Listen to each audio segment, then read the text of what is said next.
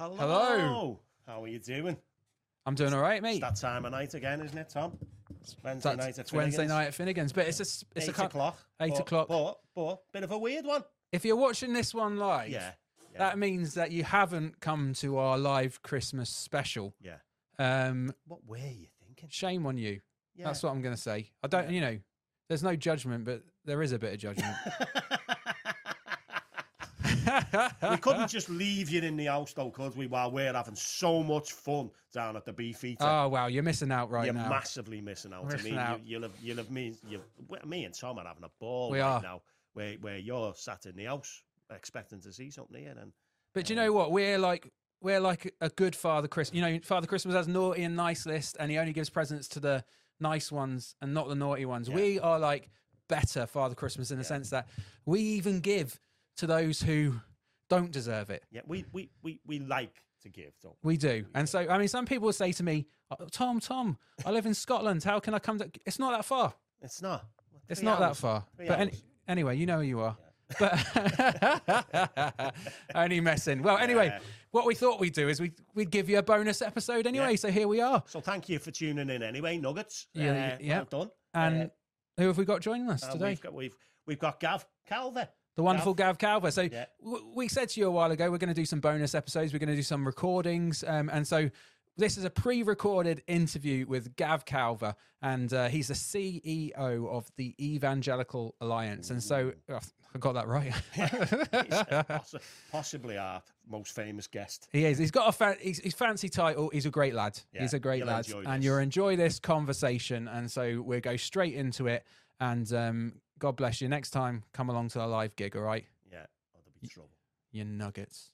Hello, and welcome to a bonus episode of Wednesday Night at Finnegan's. Yeah, and it's not Wednesday night, Tom, is it? It's not Wednesday night. It's actually Monday morning, and it's absolutely freezing. I'm on the hot juice. Look at that, steaming away. You can actually see our breath. Finnegan's needs an insulation grant or something. It needs a serious upgrade. It definitely does. It's not great. Like, it's absolutely freezing. But it's an exciting one, though. Oh.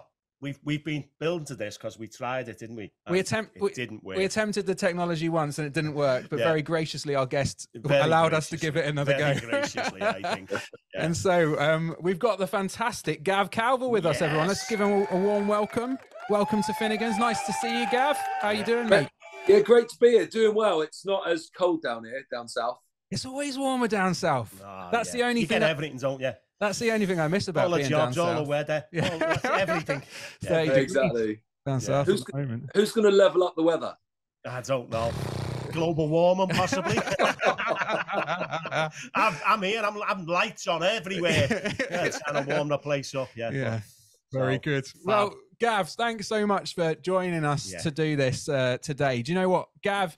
I've got a lot of respect for Gav. I've not met Gav before, I've met him once. Have you? Yeah. And he's agreed to do this he's after he met you. Meeting me once. we had a pint of Guinness in a pub. Oh, so he's effectively had the Finnegan's treatment already. Westminster area when he on one of his first days in the job when he was the evangelist for the Evangelical Alliance. We haven't met. Yeah. Very good. So so let me give him a proper introduction anyway. Go on, Tom. Because Gav is the CEO of the Evangelical Alliance, and he is a key figure in this nation in terms of the Christian faith, and he, is a very important guy, and we are very blessed to have him with us. So we thought, Gav, straight away we just get into the really important stuff. Even in the news recently, census saying that 50%, below 50% of people would call themselves Christians. There's a lot going on in the world today, so important issues. Gav, what's going on with your fantasy football team, mate? You are having a struggling, really struggling.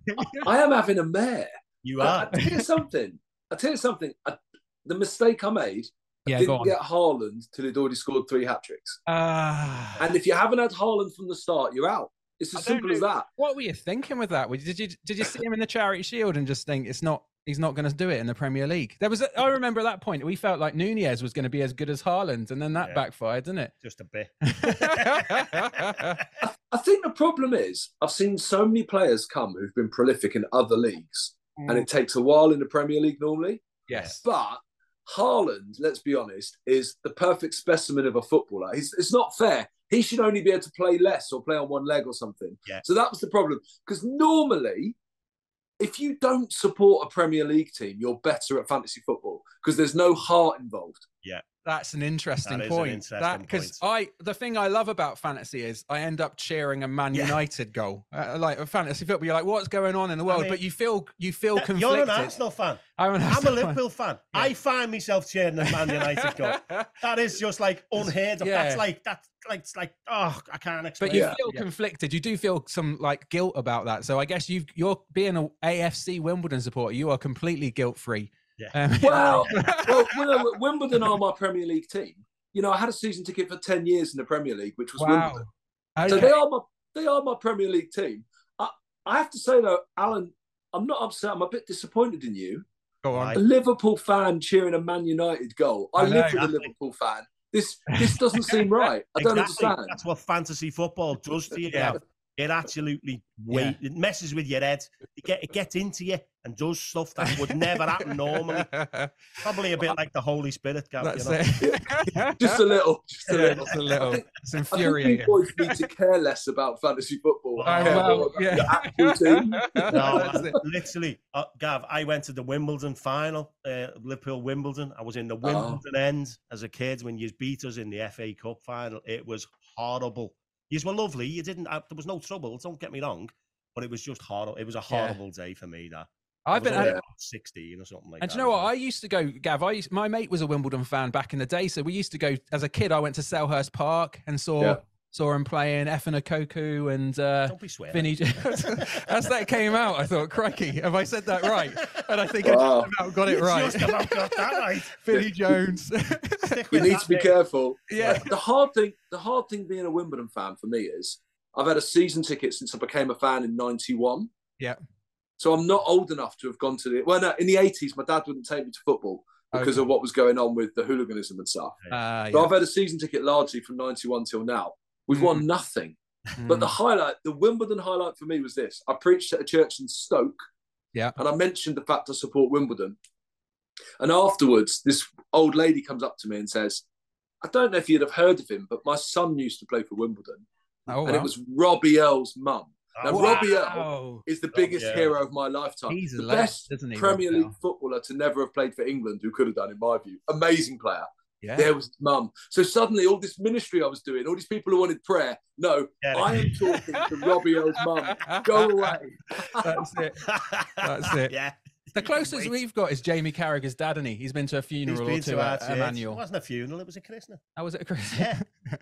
Yeah. Different then, different vibe. Yeah, he came, didn't he, Jamie Carragher's dad. Very good. We've had a rugby league player as well. We have. I don't know who he was, but he popped along. He was from somewhere else. He played for a national team, didn't he? He was an impressive guy. He was a very impressive guy. Big lad. Very good. Yeah, okay, anyway. Well, we thought anyway, Gav, what we'd ask you a little bit about, because at Finnegan's we touched on a bit of faith and we talk about our faith, and I thought it'd be really interesting to hear, a guy in your kind of role. How did for you? Did you come to faith? It's just not a given. I think if I'm right, you did grow up in a Christian family. I know that when we were chatting before the interview, Alan keeps calling you. He keeps forgetting that your name's Gav and calling you by your dad's name. It's like one of those old people things, where he just keeps going, that's not his name, mate. Like, who are you talking about? But, anyway, Clive. I mean, Alan, just for context, my dad moved to America 25 years ago. Wow. So, I'm from the kind of Christian mafia. Oh, right. Go on. I'm the 8th generation called Reverend, not Mister. Really? Wow. It's nearly all on my mum's side. Okay. Yeah. So my dad did the job I do now, but so did my granddad. Wow. Which was my mum's dad. Yeah. And my granddad's granddad preached to 1,000 people on his 100th birthday. So you've got proper Christian mafia going on. Wow. And for those who don't really understand some of the Christian space, we've got these two big things. So there's an organisation called Tear Fund, which is a bit like, for people, it's a bit like a Christian Oxfam. My granddad started Tear Fund, and my old man started something called Spring Harvest, which is a bit like a lower level Christian Glastonbury, right? Wow. So I need a good idea. So firstly, I need a good idea. You got to start something. Yeah. But I grew up in this Christian home where I was one of 4, and it felt like it was very exposed. My parents were quite well known. It was all that sort of stuff. And you had to be a certain type of Christian, and I wasn't interested. And the other 3 didn't sin. They didn't do anything wrong. They always got in. They were and they were geniuses. I got the looks, and I sinned for the four of us. Who told you got the looks? Yeah. Oh, I definitely did. It's the podcast. Let's not forget. Yeah. You know what, Gav? Because it's interesting. I grew up in a Christian family, and my sister also. She got the brains. She was born on Christmas Day. So she had it all, do you know? But it was I found growing up in a Christian family, it's not a given you're going to be a Christian, is it? Off the back of that, hey, and it's not even a given that you're going to be the opposite. Yeah, sometimes it drives people away, you know, in some senses. Yeah, yeah. Well, half of kids born in Christian homes don't take on their parents' faith. Wow. Yeah. Okay. So that's the UK sort of, but the other three in my family were like, they weren't just being Christians, they were giving little words at the front of church and baking cookies to help starving people and all kinds of stuff. And then there was me, sort of, I got banned from church when I was 14 for 6 months. And I remember been banned from church as well. There we go. But that's when I could play Sunday football because I wasn't allowed to go to church, so my mum couldn't make me. Yeah. But then I left church stuff. I tried to become a footballer, right? This sounds far more exciting than it was. Yeah. I got to semi-pro level, then I got an injury, so it was the end. I played with two guys that played for England for quite a while, which was a guy called Scott Parker, a guy called Sean Wright Phillips. So I played at a level, but I was never going to be a footballer. But I put all my energy in that. Then when I was 17, my mum and dad moved to America, and I spent the next 9 months or so messing about, let's say. But the day after my 18th birthday party, I sat on a park bench on my own and became a Christian. There was no mood music. There was no speaker at the front. There was nothing. For me, Jesus was an auntie figure. Someone I knew existed, but I just didn't like hanging out with. Yeah. And I'm all or nothing. So I'm either, there's no half-hearted anything with me. So I tried some other stuff. It let me down. I sat on a bench and I said to God, I said, I know you're real. I'm going to surrender my full life to you and I will do whatever you want with the rest of my life. That was the stupid prayer. I should have just surrendered my life and then said, and I'll make the rest of my decisions. Yeah. But that was it. It turned around. And the hardest people to tell were my parents. Wow. Because even when it is the most important thing in my life, you still don't want them to be right and you to be wrong. Yeah. Especially at that age. Yeah. And what was it, Gav, then? Like, because for me, growing up, I think my parents, I could see faith made a real difference to their life. So it wasn't just a Sunday thing, you know, Dad went, you know, on mission trips, traveled the world. He had like this adventurous life. And so for me, and I could see how God was real in his life. So in some ways, although I had doubts and I, you know, still have doubts, you know, at times, but I could see that God was real from their lifestyle.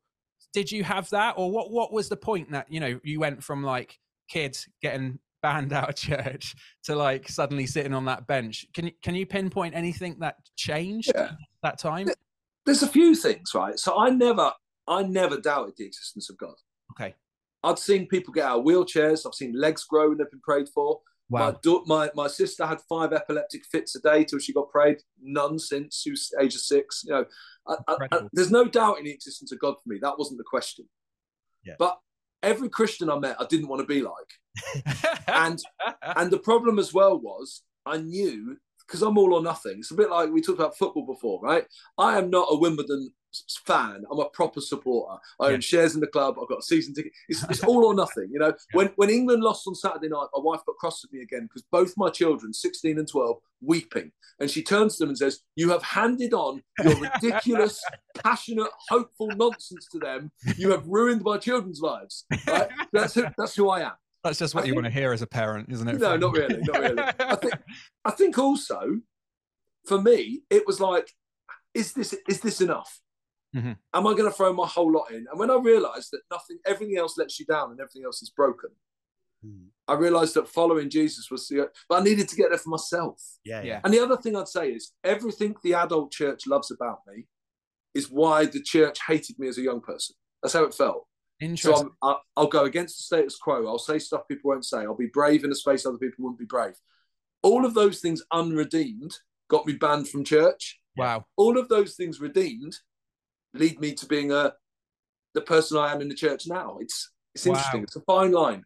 I find that interesting, even in terms of, you know, some of our mates and that who would never dream of coming to church, or if they come, they would feel like it's a foreign land to them. You know, they'd be like, "What? This is not a place for me to belong."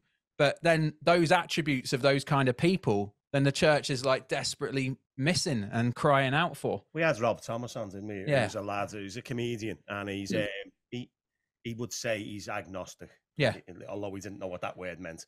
But that's what he was explaining. Let's tell you what you are. Yeah. And he'd been to Spring Harvest, so yeah. So our people who watch this will know a little bit about that. Because he mentioned it, didn't he, going there and that. And, he'd had a positive experience, and he'd had a really positive experience of faith. Yeah, but he didn't have anyone to relate to. Yeah, in church, he said, he kept saying, "I'm not like them." Yeah. You know what I mean? So I get what you're saying. I get what you're saying, and I'm particularly probably back in the 80s or so. When was this? 80 odd, yeah. No, 90s. You're making me older. I was going to say we're not as old as you, Alan. But the style of church, maybe it was different down south. I don't know, but up here the style was very much like you explained your siblings to be. You know, this perfection thing where everyone's shiny, happy people holding hands. You know? Yeah. It was all, and you all had to be that to belong. Where I think we work hard on. In a positive way to try and be a bit more authentic than that, and I think good. And people spot that and can relate more, because he actually said, Rob said, if I'd met people like you, then it might have been different. Yeah, he couldn't see himself in the church, couldn't see himself in the literally, like in terms of a person like him who from his background who had found faith, which is just so alarming, isn't it? It is alarming. It's sad, isn't it? Yeah. Anyway. Yeah. But we have to be honest with ourselves, because then we can change stuff. Yeah. So I would say there were two. For me, there's two areas that church we need to look at ourselves a little bit. One is the area of just fellas generally, because church can be so passive, non-participative, singing songs to your girlfriend. What's this all about? It's the whole. It's not the substance, but the style. I think the style is interesting, and let's not blame women for that. It's male leadership that creates a church that appeals more to women. Yeah. And then the second bit I'd say is our youth ministry. So I did 14 years at Youth for Christ before I do what I do now, which works with lots of young people. In our youth ministry, the default is to keep the 10 conformist kids and let the 2 or 3 difficult ones leave the group for the sake of the 10. Wow. Whereas what we need to do is find the tactics to keep the 2 or 3 naughtier ones engaged. Yeah. Because people say to me, where are all the Christian leaders? And they probably were in the youth group, but they got kicked out because they didn't conform. Wow. Because what we don't realise is there's 2 things. It's the most rebellious thing you can be today as a Christian. Yeah. What could be more rebellious than to be a Christian in this secular culture we're in? Yeah. And what we need is to find these people that are like kicking against the system just to do it for Jesus, not against him. And then I think the other thing as well is we just need to get serious about the fact that everyone fits. Why have we created a caricature of what it means to be a Christian? So I never felt I fitted because I wasn't good enough. Yeah. And actually, in the end, my greatest, on a one-to-one, I don't think I've ever led another man to follow Jesus who doesn't love his footy, quite likes going for a pint. So it comes down to those things. We've got to get back to, let's be normal, but let's be normal people who've met the author of life. It changes everything. Yeah. Fantastic. So good, Gav. So how do you go then, Gav, from...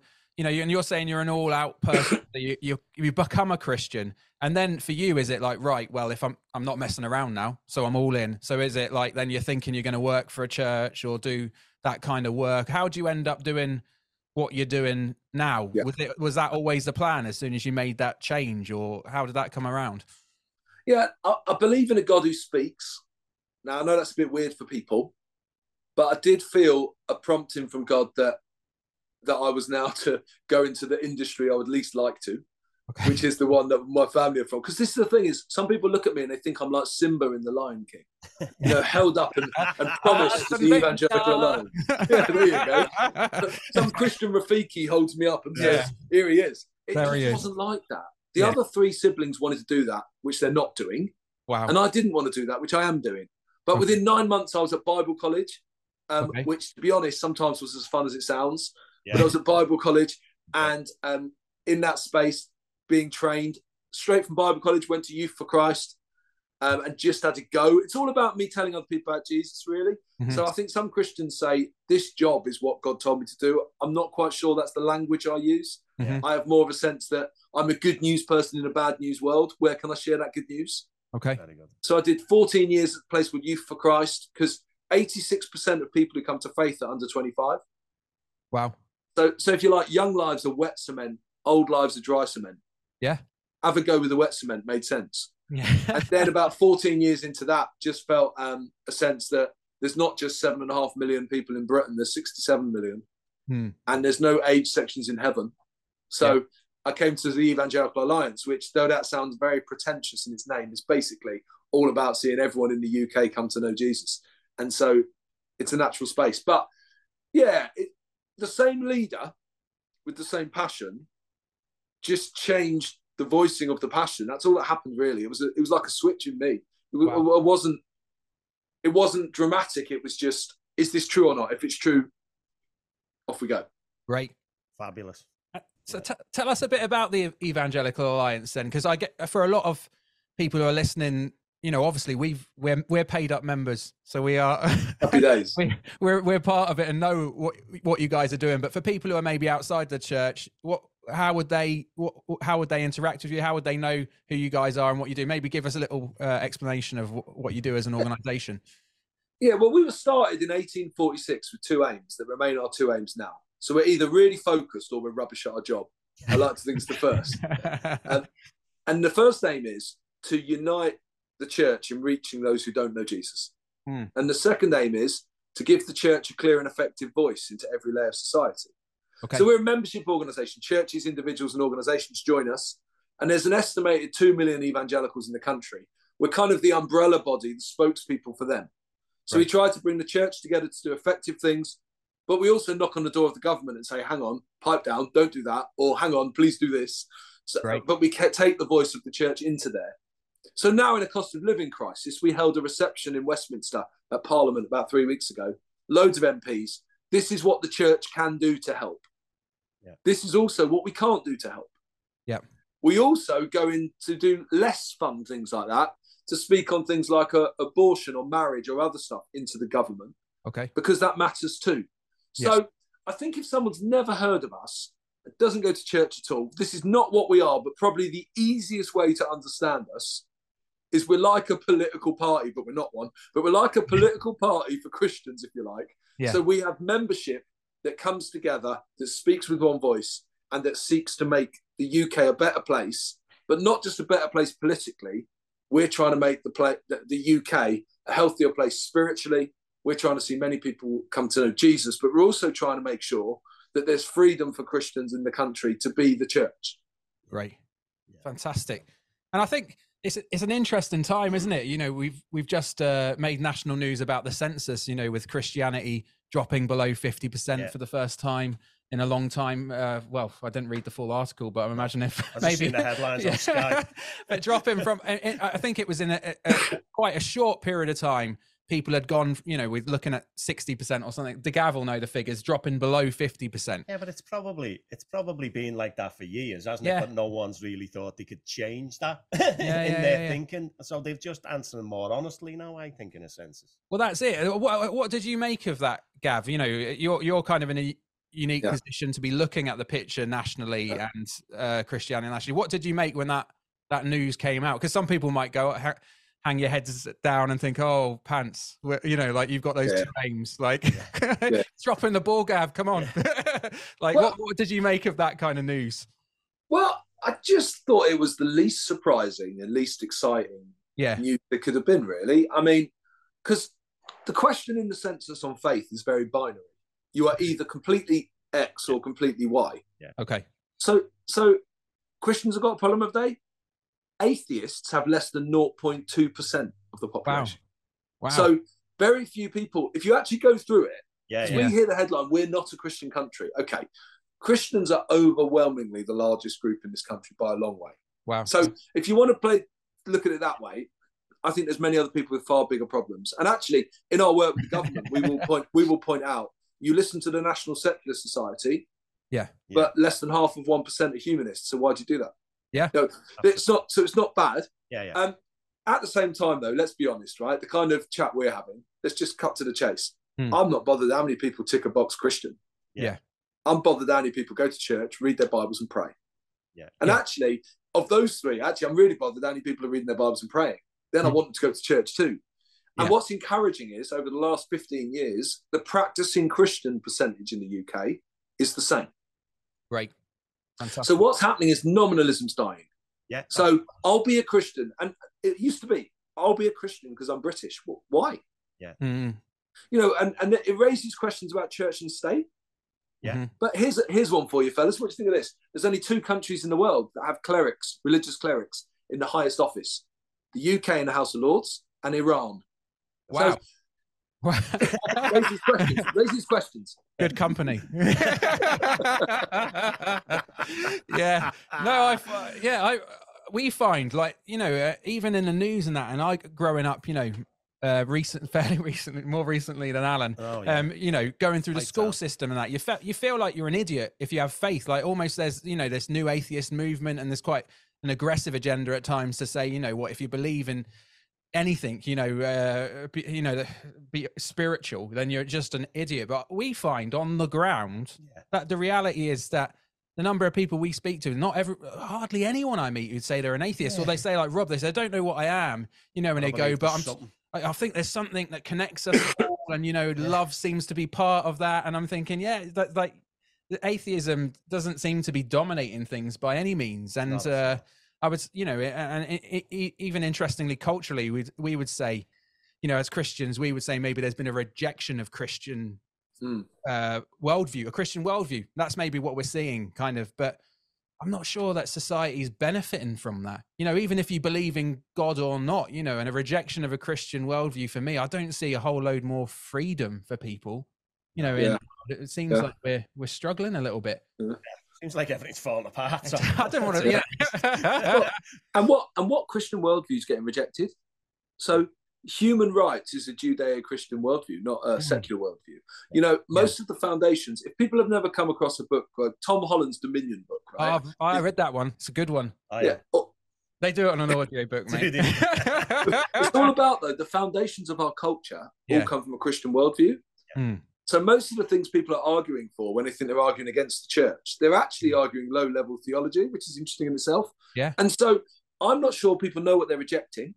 I also think, for someone like me, I work in King's Cross, Zone 1 of central London. You have to get out of the left-leaning Twitterati that is Zone 1 and realise how most of the UK think, which is not like where I work in the middle of London, which is right near the Guardian building as well. That part of the world thinks differently to everywhere else. That's fine. And we need to get out and realise what people are at, what's going on, what people are thinking about. At the same time as well, the spiritual openness. People are interested in finding out about your Jesus. We've just done this research called Talking Jesus. In 2015, 1 in 5 non-Christians wanted to know more about your faith. It's now 1 in 3. Wow. You know, we've lived through mortality salience. Before the pandemic, if you got worried about dying, you got a moisturiser. Now people are actually thinking about dying. Yeah. Up here, Gav, they've all got big lips and massive eyelashes. We're evolving. We're evolving, I'm telling you. Very good.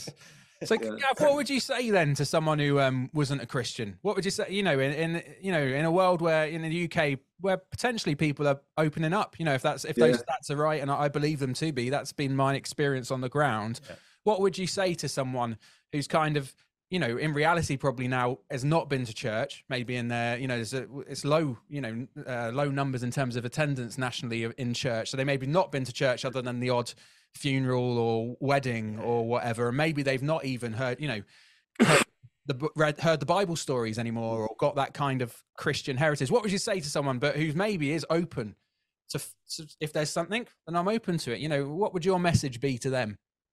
Yeah, I think we need to get realistic and say this stuff is too important to not actually rule in or rule out.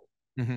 I think the time of sort of passively going through life and not considering if there's something greater, that felt like what you could do when the years of plenty. We had years of plenty as a nation. Some of the years have been great, and that's like people thought everything was fine. The last 3 years, everything anyone depends on has let them down, apart from Jesus. Wow. So whether that's the football scores, whether that's the economy, whether that is, you know, the health system, we've got to stop believing that our politicians are God. Yeah. You know, every time there's a problem in this country, what are the politicians going to do? What can they do? And I would say to people that you need to, in this season, at least look into the bigger questions of life. How could you not? What more do you need to have go wrong to be questioning? Yeah. What I'd also say to people is, here's the little insider tip, right? You don't have to go through the doors of a church anymore. You can go onto YouTube. Yeah. Millions of people have checked out church in their pajamas and found that an amazing way to start engaging with Jesus. Yeah. The fear factor's removed, it's demystified. Go on YouTube, you'll find thousands of church services. Almost guarantee if you go past the church and you think, I wonder what that's like, go and have a look on YouTube, you'll find it. And have a look at what's going on, push in and see. But here's the thing, is for the sake of ourselves and our children and our nation, we all need to ask, is there a greater authority than Rishi Sunak, than King Charles, than anything else? And there must be. And I think this is the time to ask.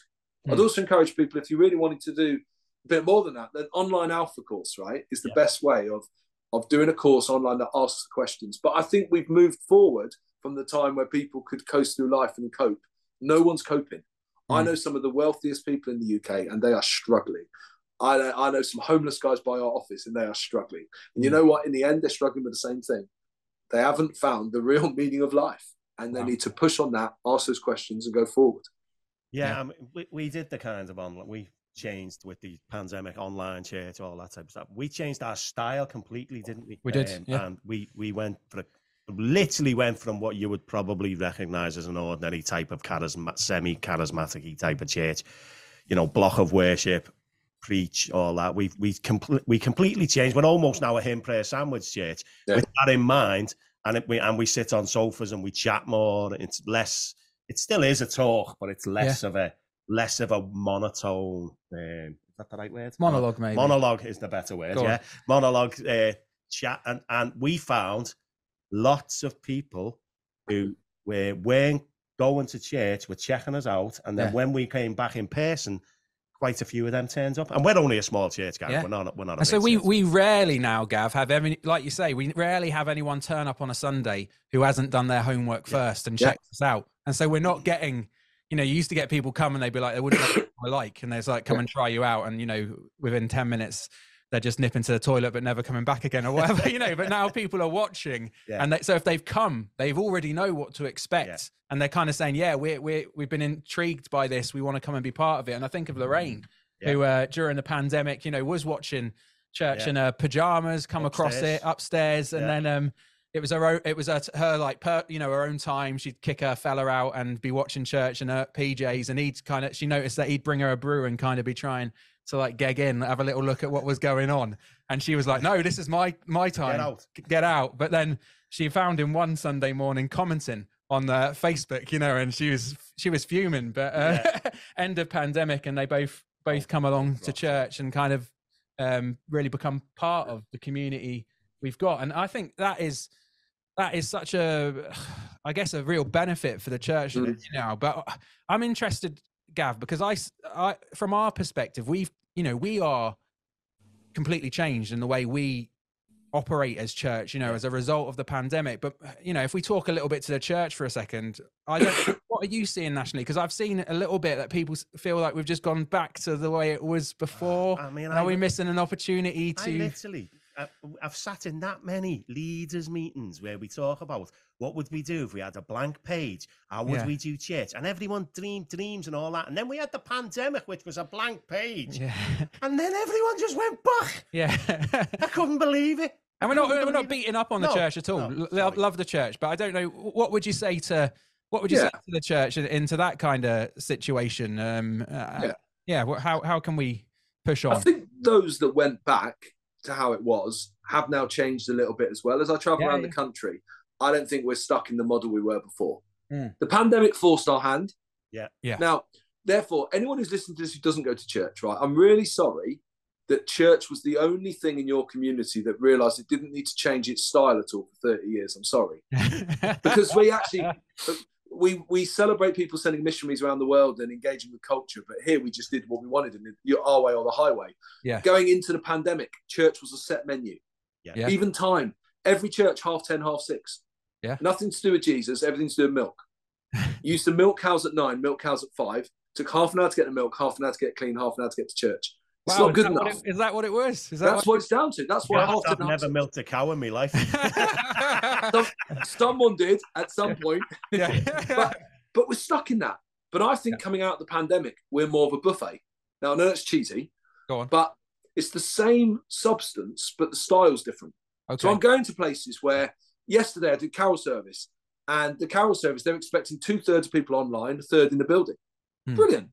But they're having to do it differently. How we're engaging in different spaces. We thought people understood our Jesus and understood our stuff. Coming back to the census again, we assumed people were further on than they are. We talked about an alpha course. Alpha courses are brilliant, but they're probably not the best thing to go on if you've never asked anything. They're the best thing to go on when you've online church a few times. You've got a friend, because our starting position is not where people are. Yeah. So what we're doing now is we're mixing it up. We're doing things differently. Now, I think lots of churches need to stop doing the online. Okay. Because actually they're doing it really badly. It's taking a lot of resource, and there's another church down the road that can do it really well. That's fine. You watched ours, yeah. This is direct feedback, lads. It's a bit personal. A bit personal. Yes, I'm so sorry. No, go on. But I think we need to continue in that space. We need to be in other spaces. But even what you said about the preaching, well, I love preaching. But I think I love it more than anyone listening. Yeah. And I think we need to own that. Yeah. And we lost the microphones during pandemic, so why do we need to pick them up again in the same way? And the other thing I'd say is I have never known as many different types of church emergings now. Okay. Lots of church planting, lots of churches in homes, lots of churches in other places, lots of things coming forward. So it's an exciting time, but the temptation just to go back is always going to be there. Yeah. And let's be honest, we know how to do it. That's the thing about it, isn't it? We know how to do it. Like you, the one thing I could do was preach. Now I don't do that. I don't know what I can do. I'm actually rubbish at everything else. But I felt I could do that, if you get what I mean. So not doing that is quite uncomfortable for me in lots of ways. And yet, because of the people we've reached not doing that, I can't go back to doing that. So I'm in limbo myself, if that's a thing. But I find myself there because I find myself not doing what I was actually felt I was gifted to do a little bit, to doing something else, which is a bit, it feels harder if I'm not natural at it. I know I can't go back to doing what I did before, because somehow what we're doing now is at least scratching where people are itching. So we stuck with it. We have, yeah. But also for church leaders, I think we need to be honest and admit that at times we've made a demigod out of Sunday morning. Okay. Sunday morning, it's like that's our Wembley. Sunday morning is all that matters. And even how we measure church, how many people go to church? Well, that's how many people come on a Sunday. That's not, we need to get out of that model. We have started trying to do in an hour and a quarter a week what Jesus did in 3,000 hours. So 8,000 hours with his disciples over 3 years. Discipleship can't just be Sunday morning. Church that can't just be it. Now, Sunday morning is really important, but I think we made that the only thing that really, really mattered. And coming out into this season, we need to start saying, no. What does it mean for you guys to make disciples where you find yourself in Liverpool? What does that actually mean? And what is the success? Because the only measurable, you'll know this, Alan, as a church leader, you go into a room with church leaders, first question, how big's your church? And you're like, why is that the first question? Yeah. How mature are your disciples should be the first question. Yeah.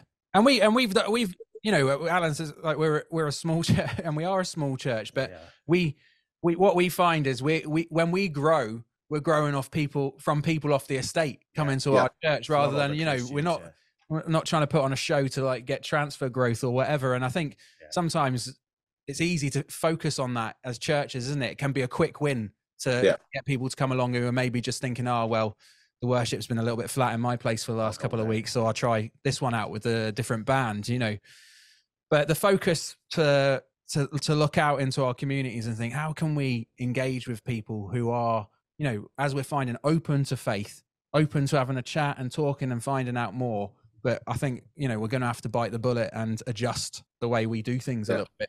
Yeah, well, adjust the way we talk about stuff, adjust the language. We talk in riddles that, we come to the if you come to the pub, you wouldn't talk that way to your mates in the pub. That a lot of Christians use in language normally when it's this in club. It's like starting on a building site And everyone's talking about all this terminology that you haven't got a clue what it is because you've only just started on the building site. And we do that. We do that with faith. I go down. I'm a comedian at times, so I've been called that occasionally.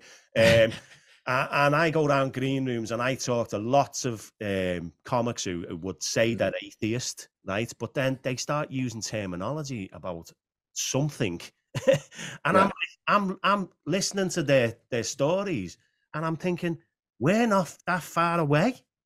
You're just using different language for what I would describe as God, and that's often the conversation I have with people in the green room with other comedians. There are some obviously militant atheists in comedy as well, but I just think recognizing the language and adjusting yours to suit is much easier for me. It took me a while to say that, and it took me a while to realize it as a person.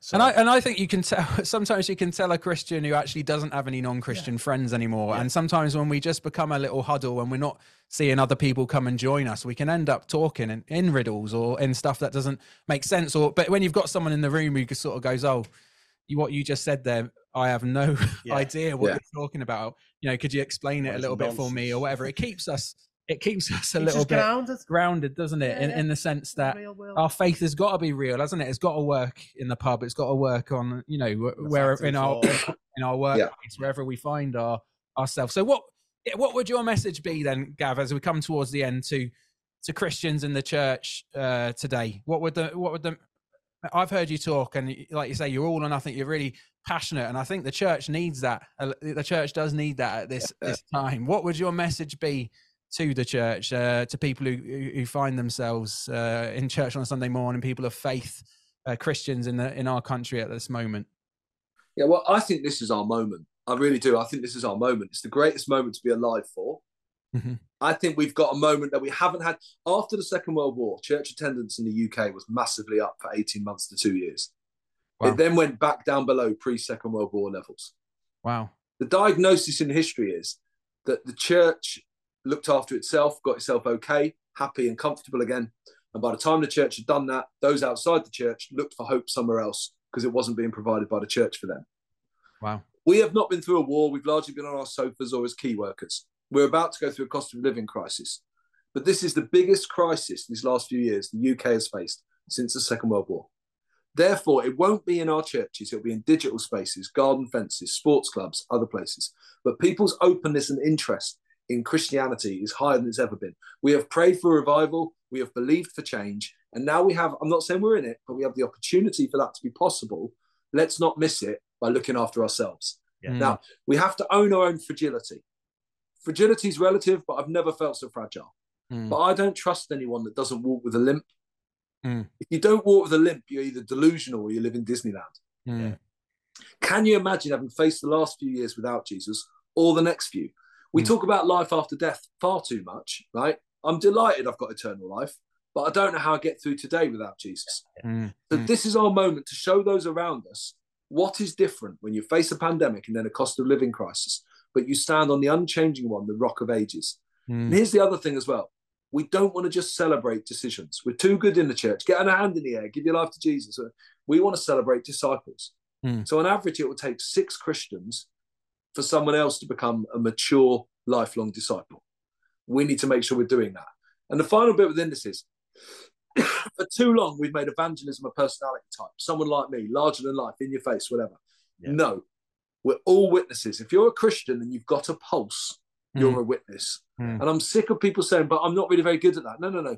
You know Jesus, you're a witness. I had someone meet me the other day who's a church leader who said, I don't really do the witnessing thing because I'm not very good at it. I care for people. I said, okay, I'll stop caring for anyone.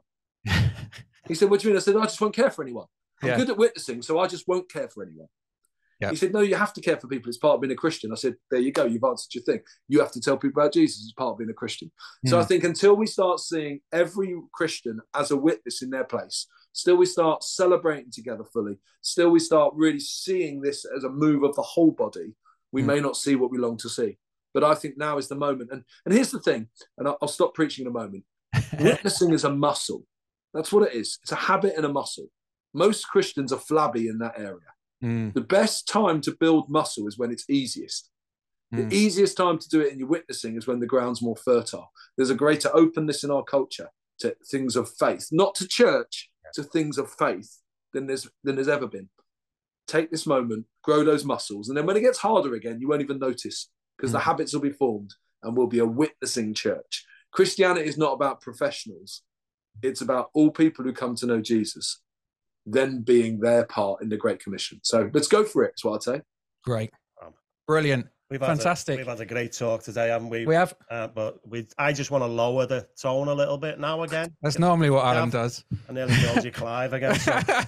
So Gav, we've got a thing at Finnegan's Bar that we want to know what that says. Can you see that? Yeah, nougat. Oh. Yes. Thank you, Gav. See, that's a sudden thing. what was I supposed to say? You were supposed to say nugget. Gav. No, nugget is N-U-G-G-E-T. No, thank you. Where's the R in that, Gav? Tell me where it is. And Alan, I just think. But tell me where it is. I think the language is just a little sophisticated for your palate.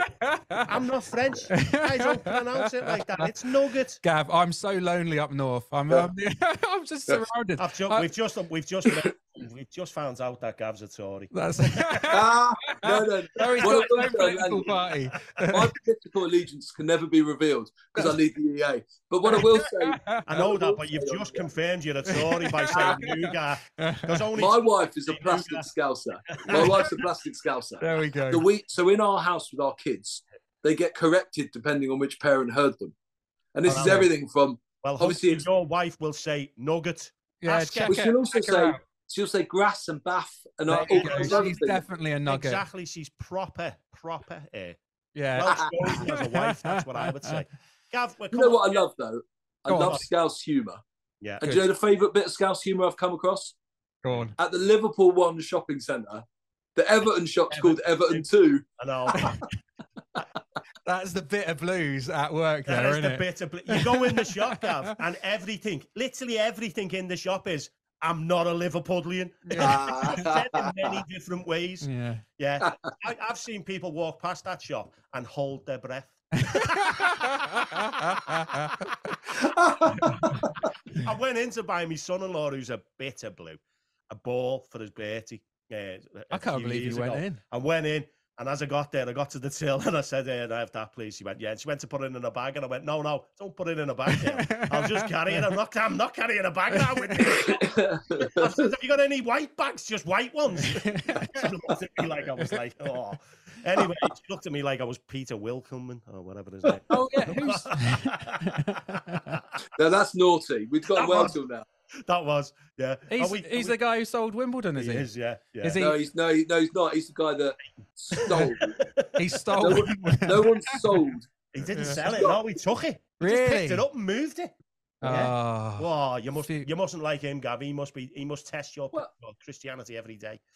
Well, the only thing in my house, the worst swear word is to say MK and then the D word after it. Because that's not. You can call them MK franchise. That's fine. Yeah. But it is what it is. What I'll say though is power of community. We had 3,500 season ticket holders. Yeah. We were offered 80% off for 10 years to go to Milton Keynes with the season ticket. 17 did. The rest formed AFC Wimbledon. Fabulous. 7 power of community. People. Are they like the prodigal sons who one day you'd welcome back? No, they're the kind of people that have half and half shirts and scarves. They're not Can you imagine being that type of person? iPads at the match. Yeah. we normally we have a VIP list here. I don't know if you can see it, Gav, in the background. Yeah. We might be a bit far away from this is our VIP membership. And so what we do, and we in true Finnegan's levels of preparation, we didn't pre-warn you. No. Gav's thinking, what is this? But basically, at the end of an episode of Finnegan's, we get people to tell a funny story. So for you, it might be something from preaching at church, something funny that's happened, or something just in life generally. And you tell a funny story. And then if it's a good one, then what happens is... Get them on the wall, lad. We get you on the wall. You go on the wall. But if it's a bad story, then sadly, what we have to do is we have to bar you. You're bad, lad. And then you'd never be able to return to Finnegan's, which would be sad because I've enjoyed this. I've enjoyed this conversation, Gav. So we'd like you on the wall. We'd love you on the wall. Try your best. Yeah. Normally people voting, but no one's watching this at the moment. Okay. So it's just me and him you've got to impress. Yeah. this nugget. Have you got a funny story you could share with us, Gav? I've got all kinds of embarrassing stories. I'll tell you what. When my mum and dad moved to America, I was 17. I was in my lower sixth at school, and as we said earlier, I wasn't a Christian or anything. But I moved in with this old couple from the church, and they were from Yorkshire. Now I was living in Peckham in South London, right? Now I didn't even know where Yorkshire was or anything. But this Yorkshire couple, they spoke a certain way. The guy was quite stern. He would say, "Hey up, lad," whack me on the leg, and he was very stern. It'd come 3 days I'd lived there, and I finally had to succumb to doing a number 2 in their loo for the first time. Right? So I go upstairs, the house is empty, and I do my business, and I flush the loo, and the loo starts pouring out the top, and I can't stop it. And what I've done is coming out the top, and eventually I stop it, right? And it's gone through the floor, into the cupboard below, it's covered the walls, everything else. It's disastrous. I'm panicking already. My family have moved to the other side of the world. I rush to the kitchen. I get the cloths, that they use for cleaning the plates and stuff, and I start wiping the walls and things. I clear it up as well as I can. The couple get back from work, and the stern guy walks in, and he's like this. He says, "What have you done to my house?" I told him what I'd done, and genuinely from that day on, I lived with them for a year. I was not allowed to use the toilet inside. At the end of the garden, they had an outdoor loo that was out of use, that they repurposed as my loo. So even in the night, if I needed to go to the loo, I had to go down the garden to use, because I was not considered suitable to use the inside toilet. Wow. That is amazing. He was trying to toughen you up, you southern softy. Come on. It helped. I could just imagine you trying to stop. I mean, you're not prepared for that scenario. Coming off the top. Wow. That was boss. Well, Gav, I think, Gav, as long as if we could set up some sort of toilet in the garden for you, I think you're in. Basically, we'll let you in. Yeah. Is that all right? All right. Well, Gav, we'll stick you up on the wall here. We're going to stick you over here next to our mate, Ian. Ian Yates probably knows him. There we go. Yeah, I know Ian Yates, worship leader. How many people get barred? No one's been barred yet. I come close last week to getting barred out my own pub because I was the guest. But it was a bit of a power play from me. Alan was the guest, and I suddenly realised if I could get him barred, then this Finnegan's is mine. We could rename it and everything, but that it didn't work out so well, did it? No. But no one's been barred, so thank goodness for that. Yeah, thank goodness. We better let Gav go. We better busy man. Gav, mate, thank you so much for coming to do this. We really appreciate you. It's last orders, isn't it? Yeah, it's last orders, even though we're not drinking. We're not drinking. We're drinking hot juice. Very early in the morning. God bless you, Gav. Thanks so much for joining us. And we'll speak to you again soon, mate. Yeah. Thanks, guys. Bless you.